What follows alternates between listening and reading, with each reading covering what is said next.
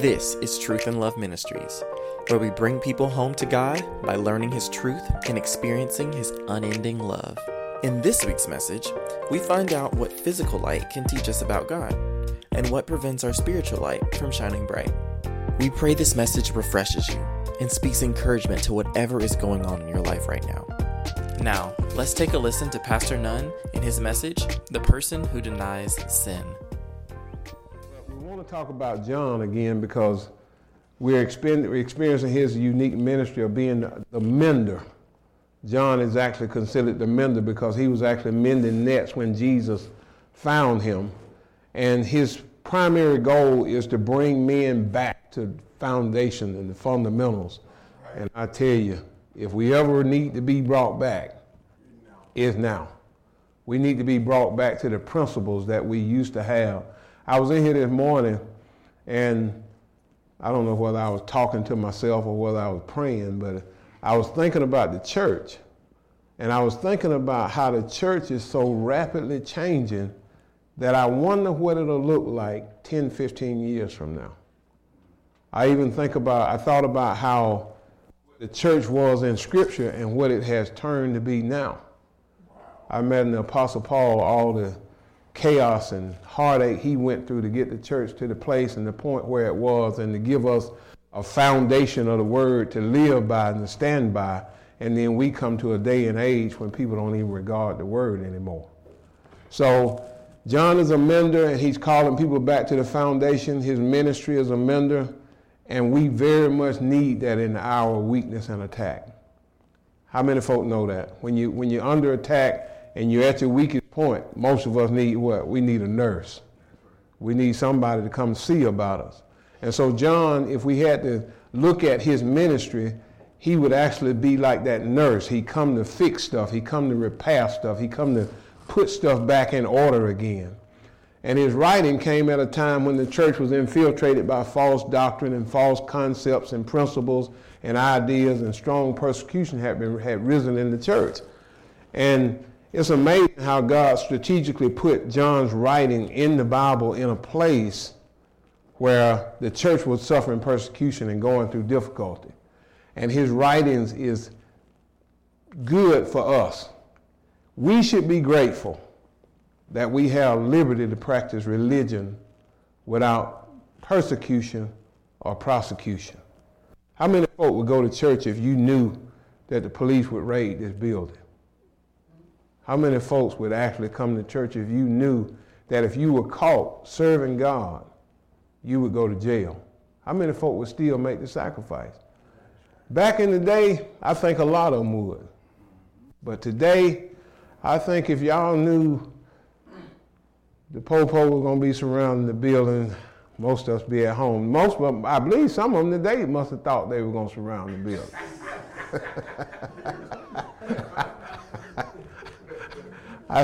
I think somebody put out rumors that the police were going to take us over today, and so most of them stayed at home.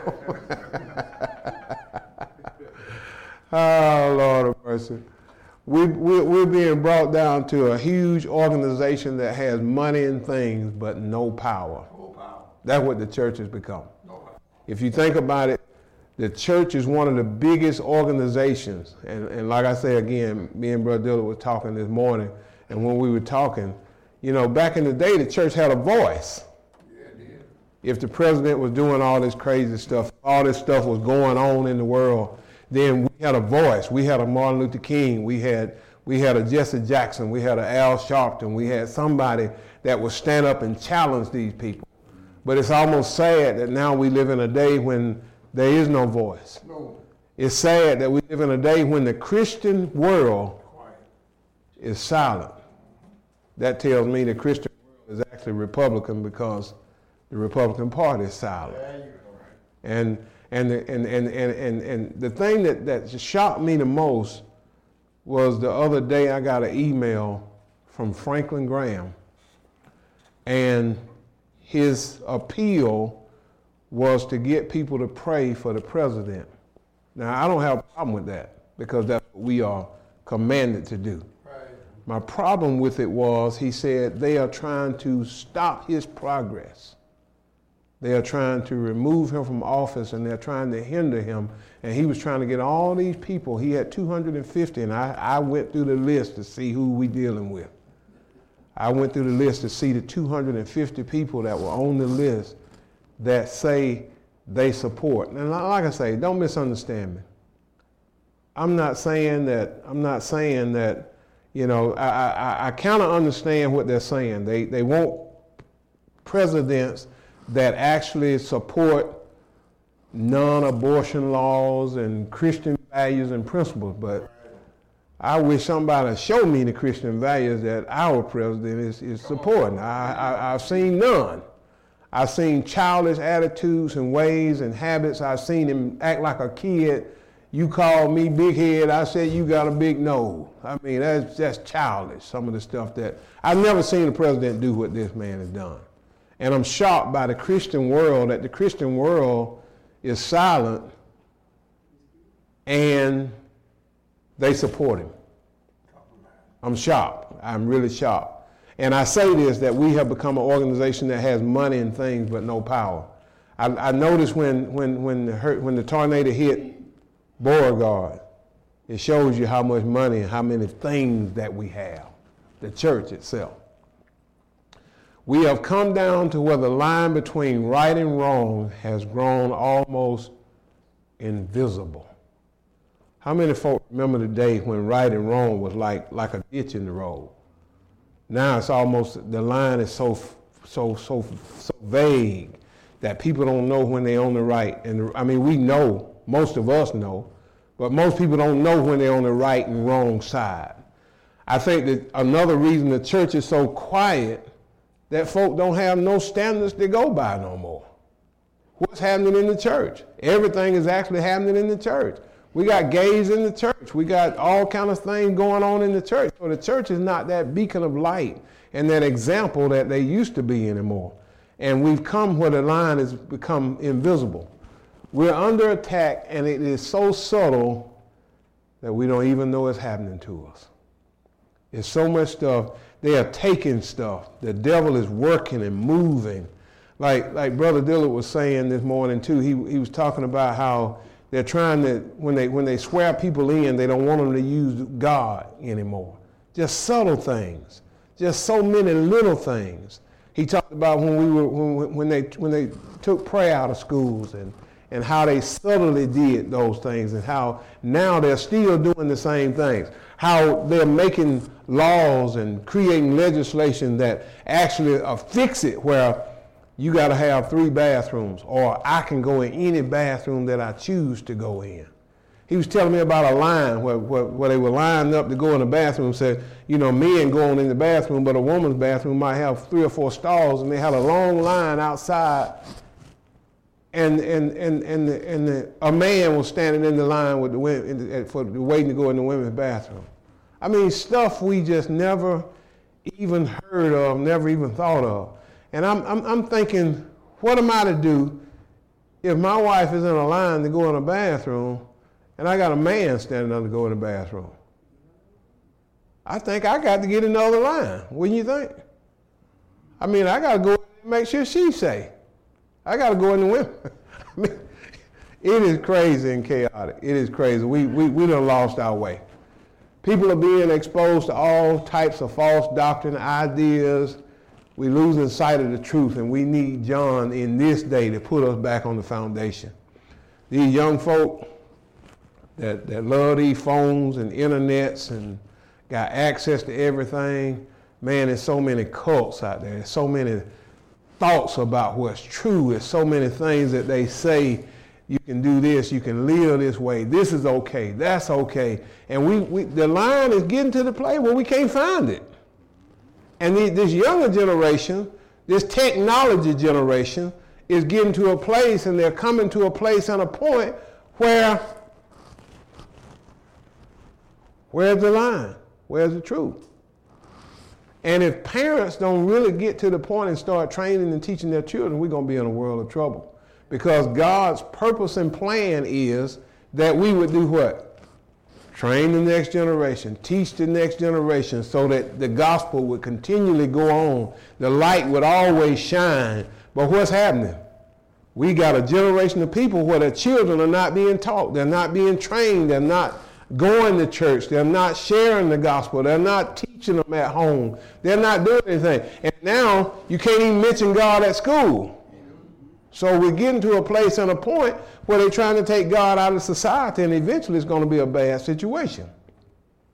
John is telling us that we need fellowship, and that means having all things in common with Christ and him having all things in common with us, and not just talking about fellowship.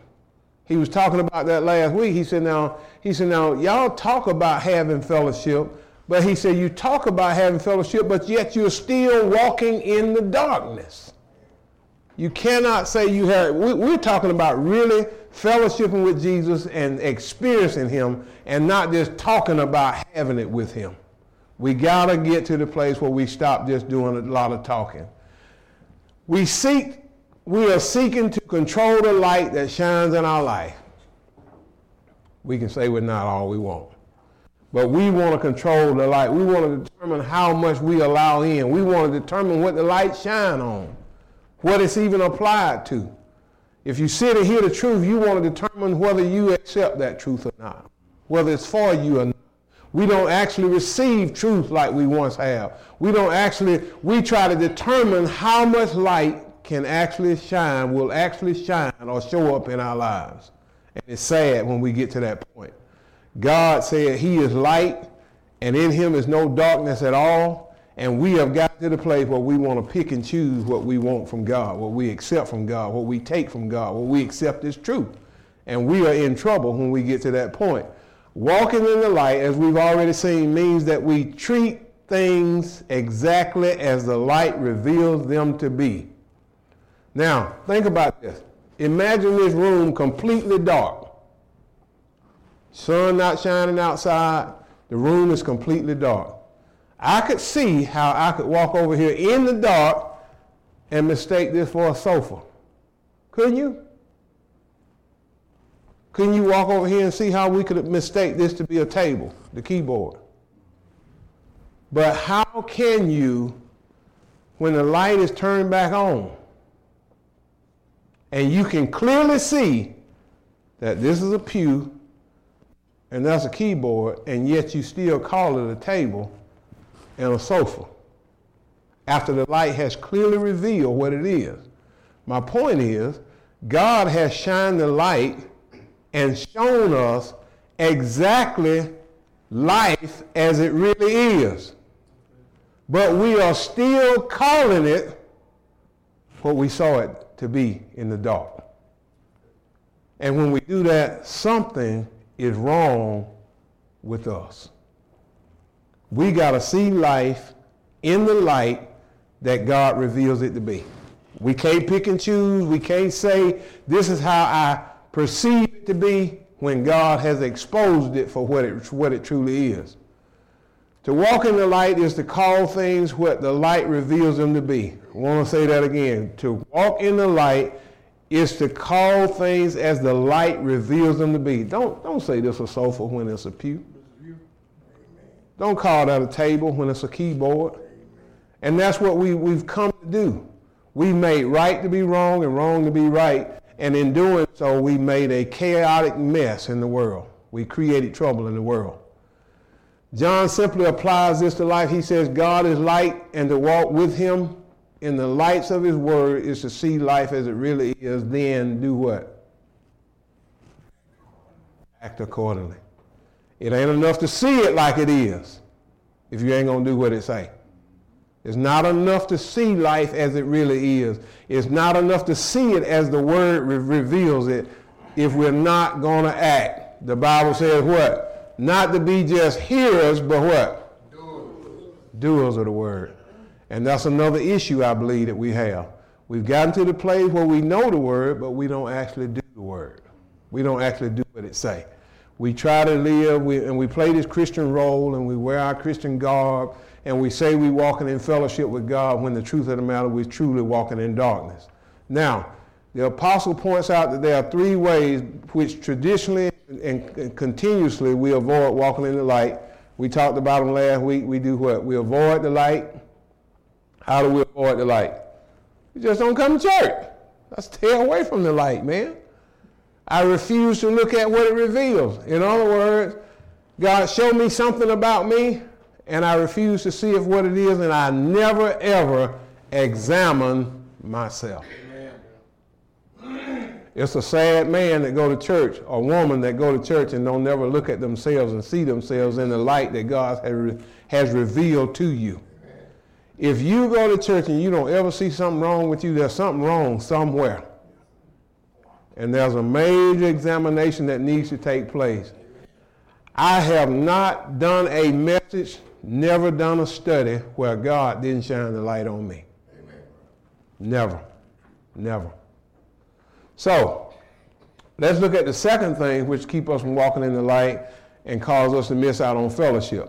1 John chapter 1, verse 8 and 9. It says, now, if we say we have no sin, we deceive ourselves and the truth is not in us. If we confess our sins, he is faithful and just and will forgive us our sins and cleanse us from all unrighteousness. Now, most folk pick that up at, if we confess our sins, he is faithful and just to forgive us our sins and cleanse us from all unrighteousness, which is verse number 9. But this is what you got to see. This is what you need to learn out of this verse. Now, notice this. It's necessary that we note first the difference between the words sin and sins. Notice what he said now. He said, now, if we do what? If we confess our sin, he's faithful and just to forgive us our what? Sins, and to cleanse us from all unrighteousness. Now, he's making a distinct difference. That's not a typo. He's making a distinct difference between the word sin and the word sins. In verse 8, it's singular. If we say we have no sin, in verse 9 is plural, if we confess our sins. Now, the distinction between the root, which is sin, singular, and the fruit, which are sins, plural. This is what you got to understand.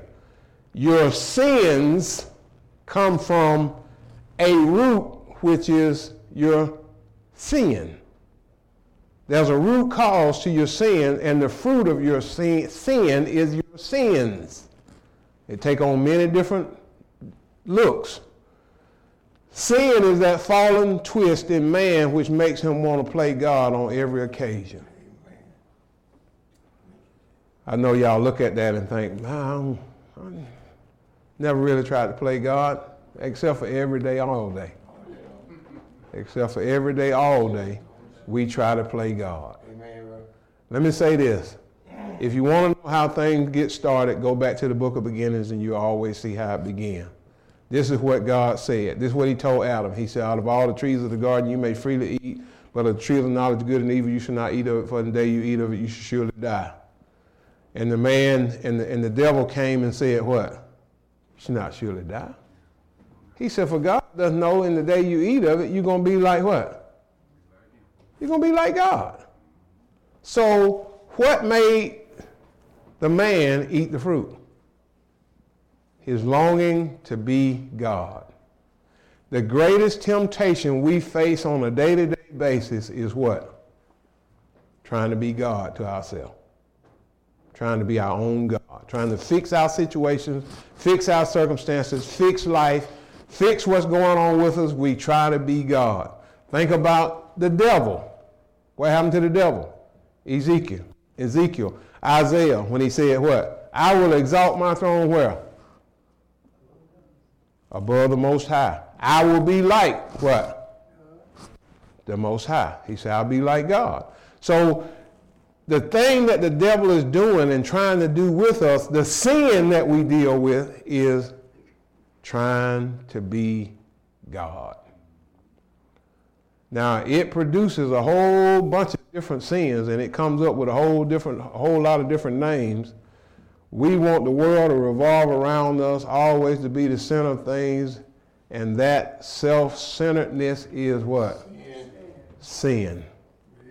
And then it comes in other sweet names we know that we don't like to be identified by. pride, selfishness, independence. Now that's the root, the twist in human nature which makes us commit what? The sins. The sins. They come from sin. They come from that root. The root is wanting to be God.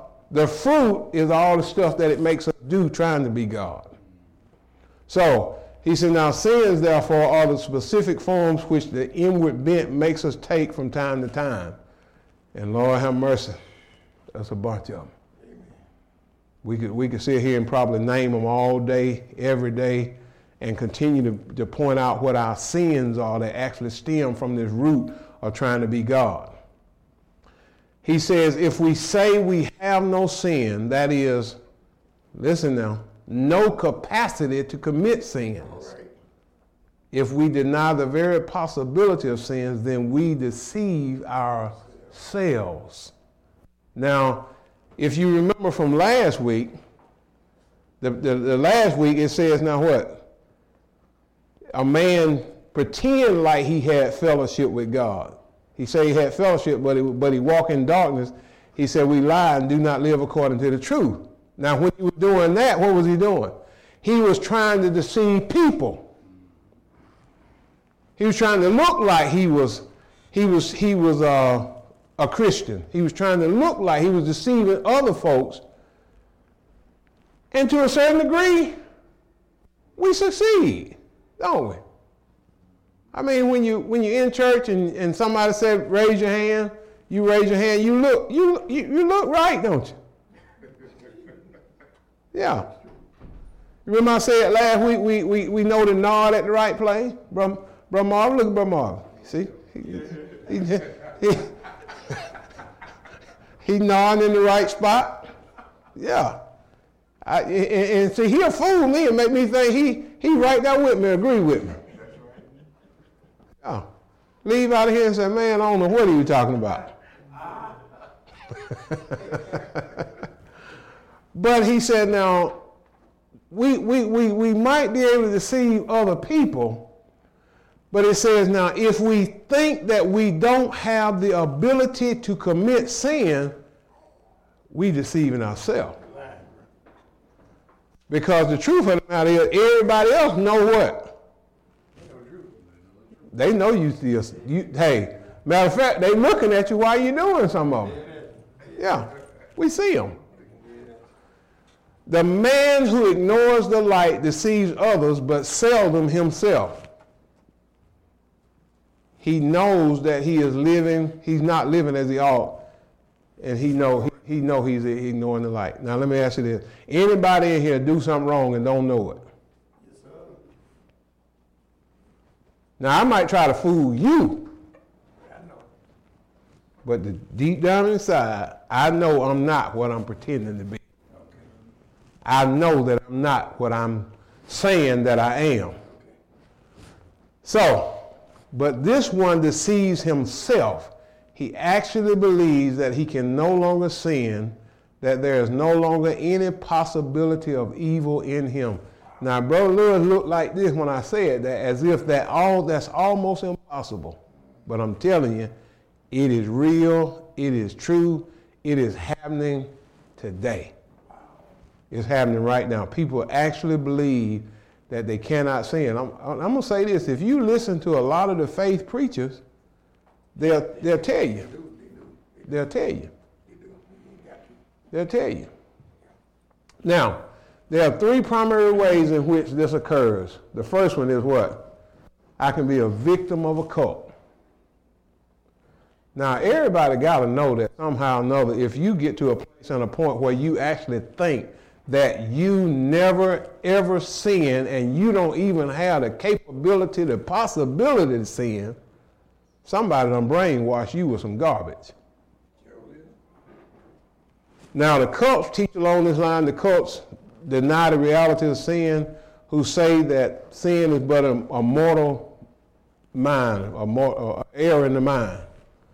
They say in order to fix the sin problem, you can fix it by what? Fixing your head, fixing your mind. And that's partly true. That's partly true. Sin, they say, have no real existence. It is a mere figment of the imagination, and all that's necessary to deal with sin is correct your thinking. How many folk know that ain't true? That ain't true. In other words, they're saying there's nothing behind sin except for me just not thinking right. There's nothing behind it except for I'm not thinking correctly.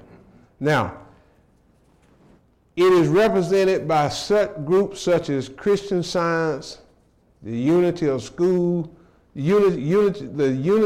of Christianity, religious science. Oh God, it's widespread in non-Christian religions such as Theosophy, Hinduism, and Buddhism. They all believe that sin is something that deals with the mind. There's nothing else to it. There's nothing else to sin. All you got to do is fix your thinking, fix your life. How many folk believe that to be true? To a certain degree. To a certain degree, it is true. It is always a present possibility. It finds final expression in the great host of satanically controlled beings. Now this is what's behind sin. They're at work in the world, as we have seen in previous series, influence and controlling the thinking of men. Now we see what's behind man's thinking. What's behind his thinking? Devils, demons, and evil spirits. Sin is personified in the person of the adversary. It's in the devil. Notice what it says now. Sin, singular. It is personified in the person of the adversary, the devil, but it exists as a very powerful and persuasive factor in life. Sin, remember what I said? That the devil said what? I will exalt my throne above the Most High. I'll be like the Most High. I'll set my throne up in the north. And he was actually trying to be like God. He was actually wanting to be God. That is the ultimate sin. Now, then there are those Christians and very devout Christians, and for the most part, who come to believe that the root of sin with which they were born has somehow been eradicated. This comes out of redemption. This comes out of redemption. Men actually believe that when they are redeemed, that the capability, the possibility, the potential to sin is gone.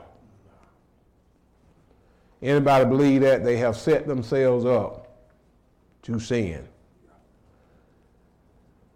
Now, don't misunderstand me when I say this, but the group themselves in denominations that usually bear the name holiness, I don't know what they do now, but they used to interpret sanctification as a digging out and eradicating the root of sin. And often they even base this idea upon a verse in 1 John.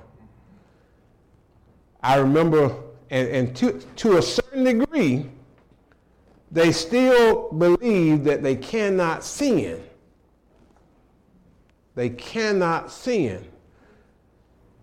Anybody that says, the Bible says that there is no sin, he's walking in what? He's walking in darkness. He's walking in darkness.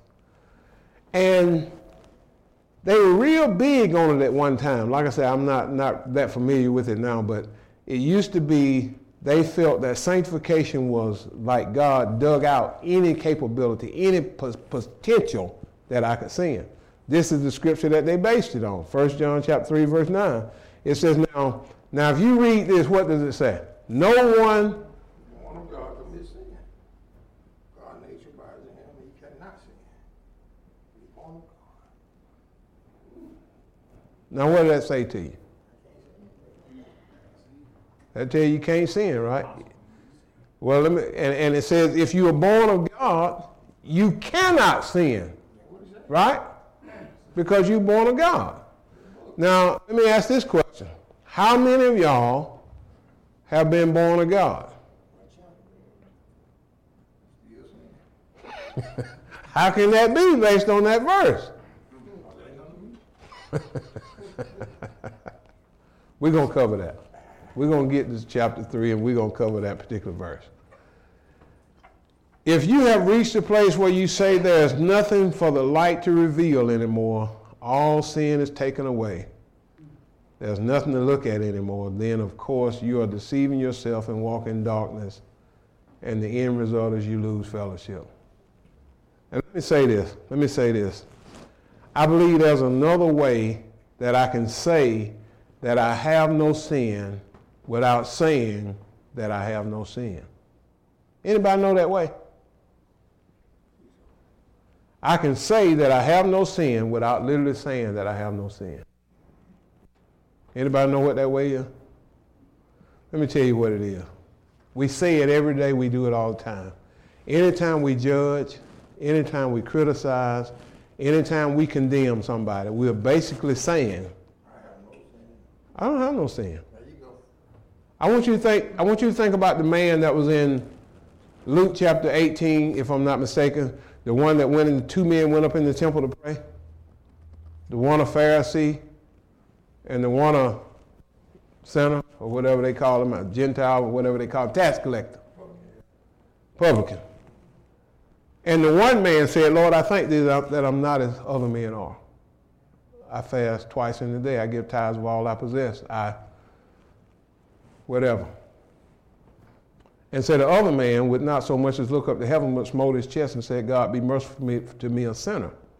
Now this man felt like that he had what? Had no sin. He didn't have no sin.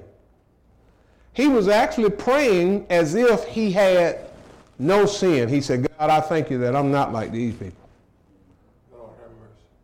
And I'm telling you, anytime we come to the place and the point in our lives where we judge, criticize, condemn other people, without saying we have no sin, we are saying that we have no sin.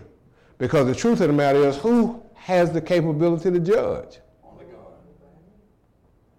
Who can judge? Only God. Brian and I was talking yesterday, and when we were talking, I was asking the question about a lie. Okay, if I tell a lie and tell my boss man that I got to work at 3 when I got to work at 3:02, okay, is that a lie? Okay. What if I say, I go in the store and I say, Brother Marvin is the cashier. Brother Marvin, I gave you $100. But he can't find the $100. And I really know I didn't give him $100. Wow. But I'm making him think that I gave him $100, and now he's all in a tears.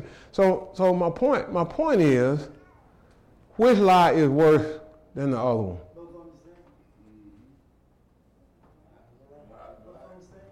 But how many of us actually say we tell white lies, whatever that means?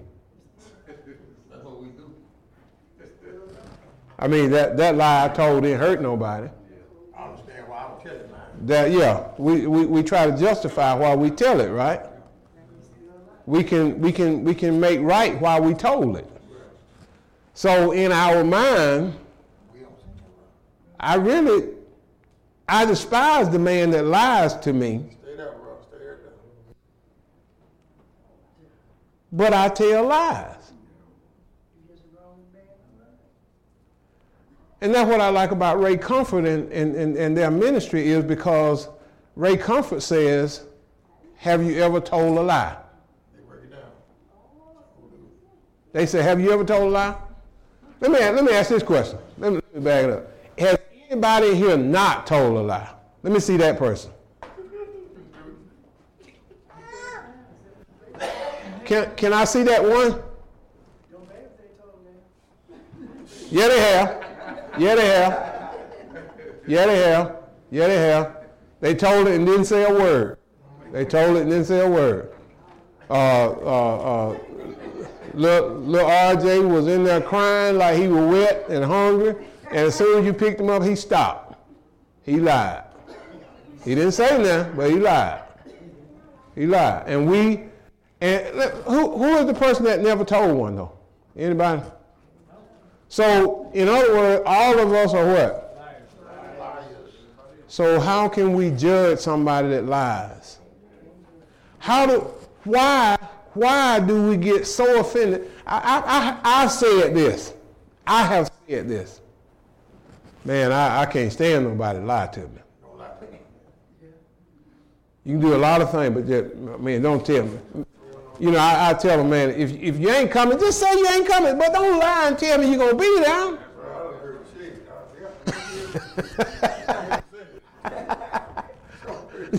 Just say you ain't coming.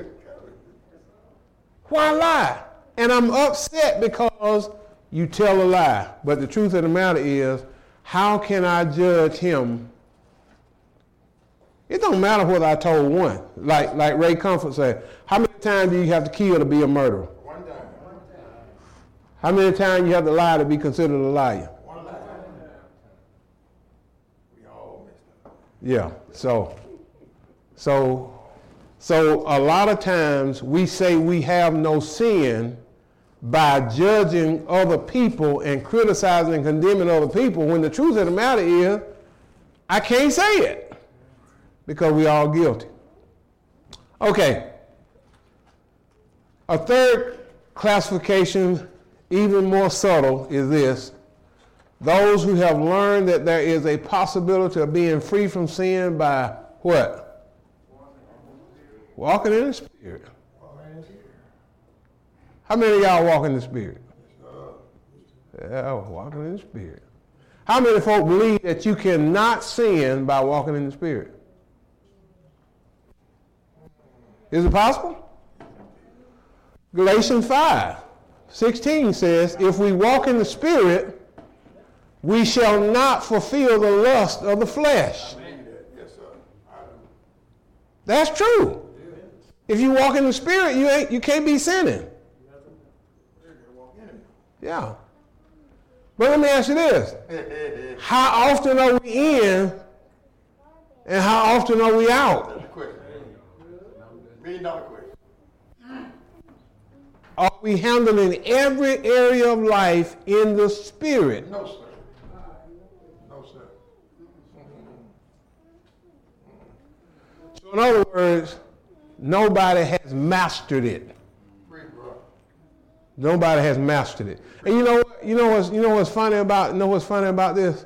There is not a New Testament Christian that has declared themselves to have perfectly walked in the Spirit and to be without sin. Free, bro. Free, that's it. So how can we come to that place On the ride. where we think that we can be without sin? Preach. Now, look what Paul said in 1 Corinthians 10:12. He said, he who thinks he stands, take heed lest he fall. He said, when you think you got it going on, that's when you better be careful. He said in 1 Corinthians 8, he said, if a man thinks he knows something, he don't know nothing as he ought to know it. So in other words, he said, now when you think you know everything, that's when you're in the danger. That's when you don't know nothing. And then, even the Apostle Paul said of himself at the close, listen now, at the close of his ministry, he regarded himself as what? The chief of sinners. This is the man that wrote 2/3 of the New Testament that found himself and said of himself, I am chief. He said, I'm chief. Now, he wasn't saying that I'm living a life of sin. I'm constantly on a day-to-day basis committing sin and doing wrong. Basically, what he's saying is, he said, man, I'm suffering with this thing all the time. All the time. He looked at his life and he saw all the stuff that he had done, all the saints he had put in jail, those that had died under his command and care. And he said, man, ain't nobody in the world worse than me. So we actually can come to a place, and I believe this is God's desire. Jesus is the perfect example of somebody walking in the Spirit and not committing sin. But nobody else has come to that place and arrived at that point. So, This is one of those scriptures that I heard one of the modern Bible teachers say we should not pray. Now, Jesus taught his disciples that lead me not into temptation, Matthew 6:13 and Luke 11:4. He actually said, this Bible teacher said, we should not pray, lead me not into temptation and deliver us from evil. Let me tell you why he said it. Because Colossians says, who has delivered us from the power of darkness and transferred us over into the kingdom of his dear Son, in whom we have redemption through his blood, even the forgiveness of sin. He said, now, why would you pray for God to deliver you from the devil when he has already delivered you? Why would you pray for him not to lead you into temptation if you've been delivered from his power? Now, note the word power means authority. So it says, I have been delivered from the authority of darkness. In other words, I'm no longer under its control. But it don't mean that I'm absolutely free. Because Jesus knew, he said, now you got to pray not to be led into temptation, because on a day-to-day basis, you are going to be tempted. The devil, who do you think the devil's pursuing? Right. And deliver us from evil. Why would anybody not pray, deliver me from evil, when the devil is constantly, consistently trying to get us and destroy us? His goal is to steal, kill, and destroy, and it's us that he want to do it to. So, what is the remedy? What is the answer to this thing? What is the solution to the problem? Let's go back to 1 John 1:9. It says, now, if we confess our sins, he is faithful and just to forgive us our sins and to cleanse us from all unrighteousness. Now notice he's talking about sins. Remember I said in verse 8 it said sin. If he say he has no sin, S-I-N. But this says if we confess our sins that come from the root of our sin. Okay? So the word confess actually means what? Tell them about it, open up, speak on it. Tell on yourself. Tell on yourself. Anybody? What word confess mean? Speak it out your mouth.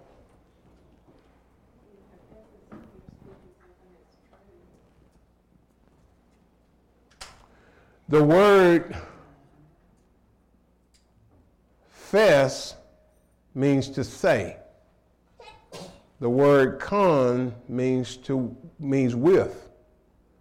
So the word confess means to say with. The word confess actually means to say the same thing as. So when you think about the word confession, he's saying, it's almost like saying to agree with. So when you think about confession, he's actually saying you are in agreement with God, or you are saying with God, or you are saying the same thing as God. All right. And what am I saying the same thing as God about? My sin. Yes. I'm in agreement with God about my sin. I'm saying the same thing as that God says about my sin. See, we think confess actually means to, God, I did this, no, that ain't what he's talking about. He's saying to say the same thing about your sin as God is saying about your sin. Right. To be in agreement with God about your sin. He said, now, if you are in agreement with God about your sin, he is faithful and just to forgive us our sins. Too often we don't agree with God about our sins. We justify them. We try to make them right. We try to figure out how we can get by and continue to do it. But he said, now, if we confess our sins, he is faithful and just to forgive us our sins. I heard an awesome teaching on the word confess as well. And this is what he said. He said the word confess means also to exclude all external sources and take full responsibility for your actions. To exclude all external sources. In other words, I'm not blaming you for what I did. Amen. We blame other people. We have a tendency to blame other folks for our bad habits, our bad ways, anger. That's the worst one we blame other folks for. We always say what? Brother Marvin made me mad. He made me angry. No. If I allow you to get that deep in my emotions, then I've given you too much control. That's true. The perfect example of excluding all external circumstances and taking full responsibility is David. Okay. If you read Psalm 51, he says what? Have mercy upon, listen now, listen at the words, listen at the pronouns. Have mercy upon me, O God, according to thy loving kindness. According to the multitude of thy tender mercies. Blot out my transgressions. Wash me thoroughly from mine iniquity and cleanse me from my sin. For I acknowledge my transgression, and my sin is ever before me. Against thee only have I sinned and done this evil in thy sight. So he said, me, my, mine, and I. Now, David could have said what? Now, Bathsheba knew I was going on top of the roof. She shouldn't have been down there naked. And when I called her, she didn't have to come.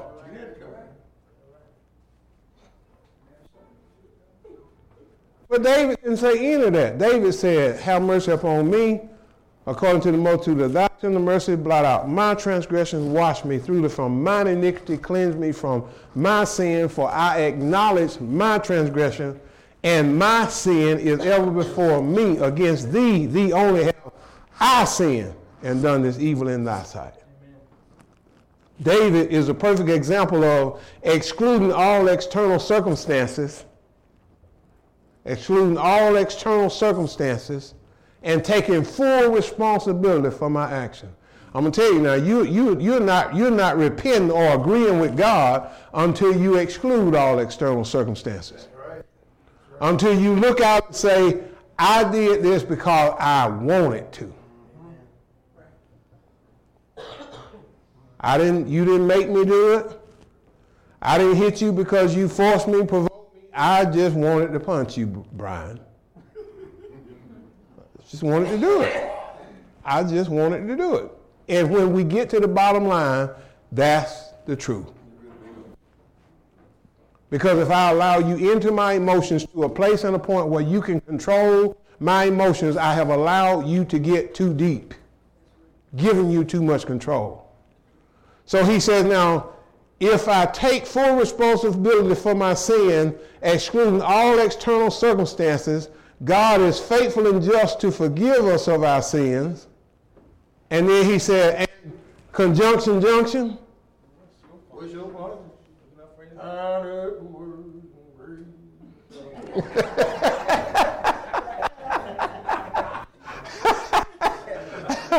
I've been waiting on Brother Lewis to do that.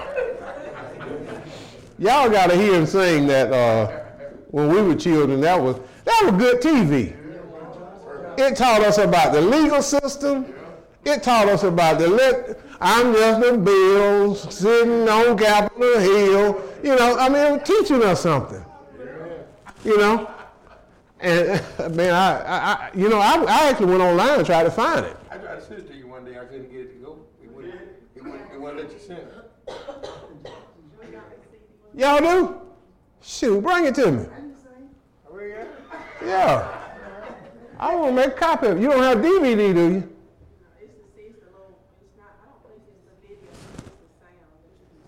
You go on YouTube. Okay. I tried to send it. Okay.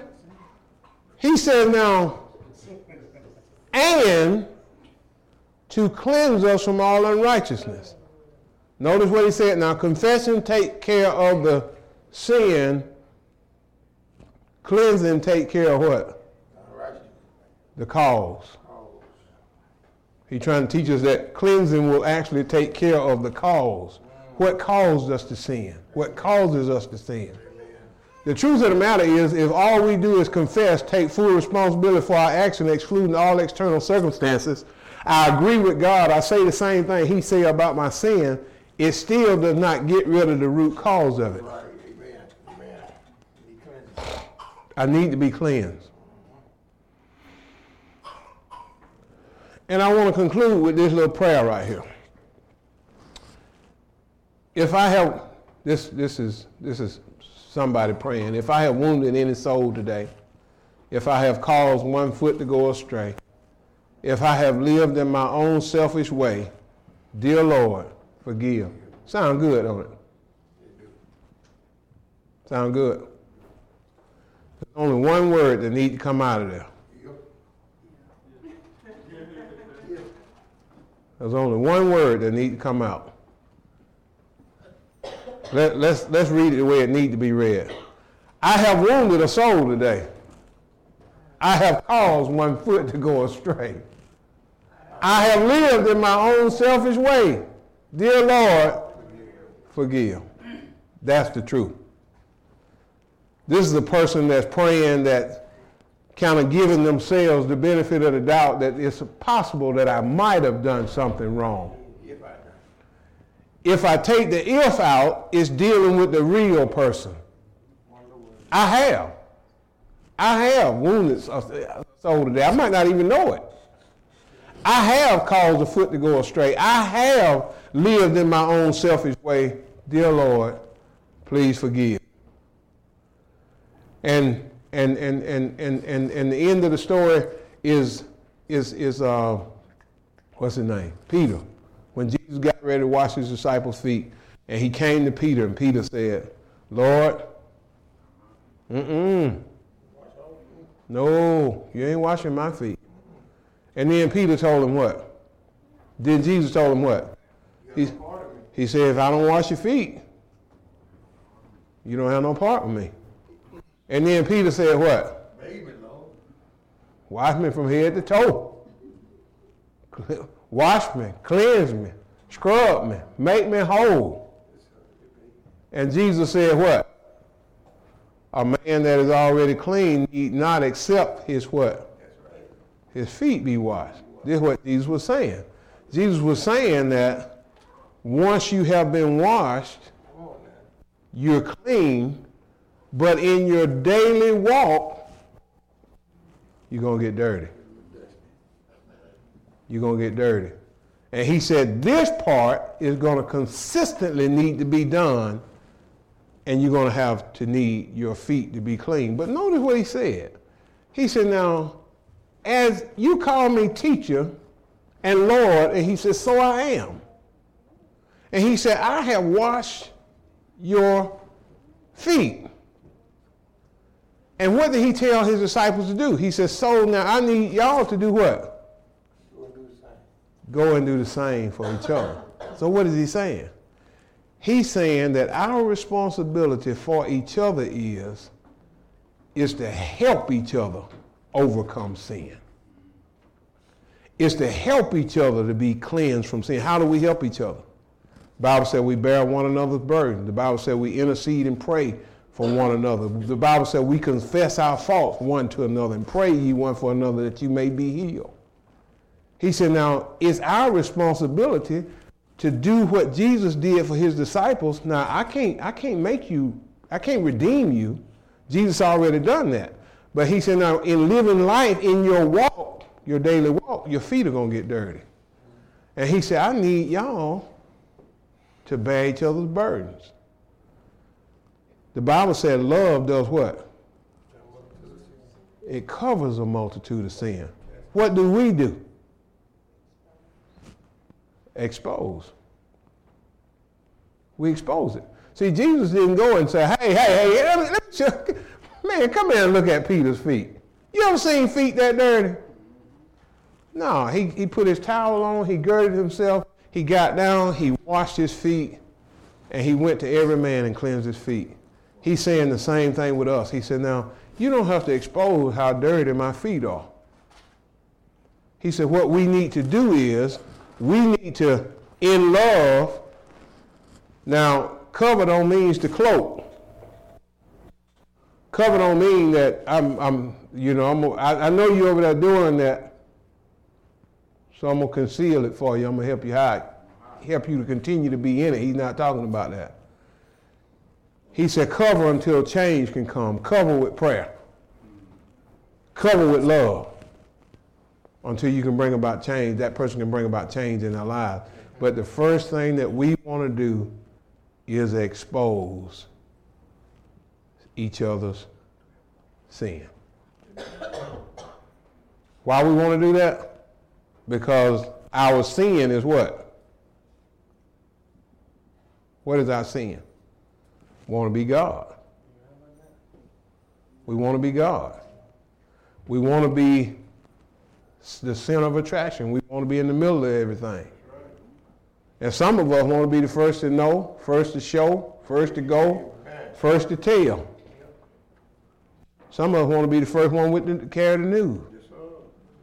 I can't wait to tell this. Can't hold this one. Anybody ever told you to keep a secret and you let it go just quick as they told you?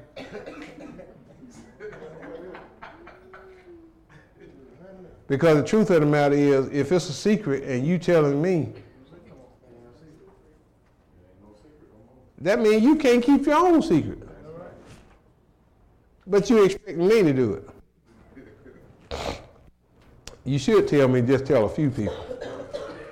Be particular who you tell this.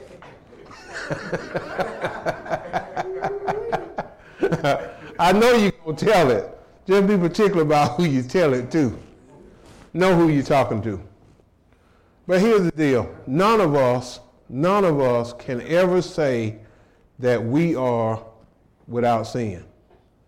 No matter whether we are walking in the Spirit, no matter whether we have been redeemed to the place where we think that the root cause of our sin has been removed and eradicated and is gone from our lives, none of us are ever going to be to a place and a point where we can be without sin. I'll put it this way. If you got skin, yeah. If you can reach down and pinch yourself, sin ain't far away. It ain't far away. I think, I know I heard my wife say it, and I heard several people say it, as long as we live on this earth, as long as we in the flesh, we're going to ever have to deal with sin. Do not deceive yourself into believing that you don't sin. And always remember this, that you can actually say you have no sin without saying you have no sin by doing what? By judging other people. I've always said it this way. When I judge somebody else for a sin that I see them commit, I'm basically saying I have power over that. And I'm saying, devil, bring it on. I can deal with that one. I can take that one. That's what we say when we judge other people. When I say that's stupid, we're going to get a chance to see. We're going to get a chance to see. We're going to get a chance to see if you're going to, in the same circumstances, commit the same act. Will you do the same thing? 9 times out of 10, you're going to do the same or worse. The same or worse. Because you are saying to the devil, bring it to me. Let us pray. Lord, we just bless you, we praise you, we worship and honor you. We thank you for the truth and the understanding of your word. We acknowledge, realize, recognize that our sin is our desire to be you, to be God, to control things, to control people, to control situations and circumstances, to actually control our lives. And because of the root of our sin to be like you, to be you, it causes the fruit of other sins in our lives that we consistently need you to forgive us and to wash us and to cleanse us. And there's not a one of us, Lord, that does not need your forgiveness. So, Lord, I ask you to help us, grace us to not be judgmental, critical of others, but to be like you and to be compassionate, be kind, to bear one another's burdens, to confess our faults one to another so that we may pray one for another, that we may be healed, delivered, liberated, and set free. And Lord, I thank you and praise you, worship you for doing it. In Jesus' name we pray. Amen. Thanks for listening. If you enjoyed what you heard, make sure to subscribe and share with somebody you know. And tune in next week for more sermons from Truth and Love Ministries Church.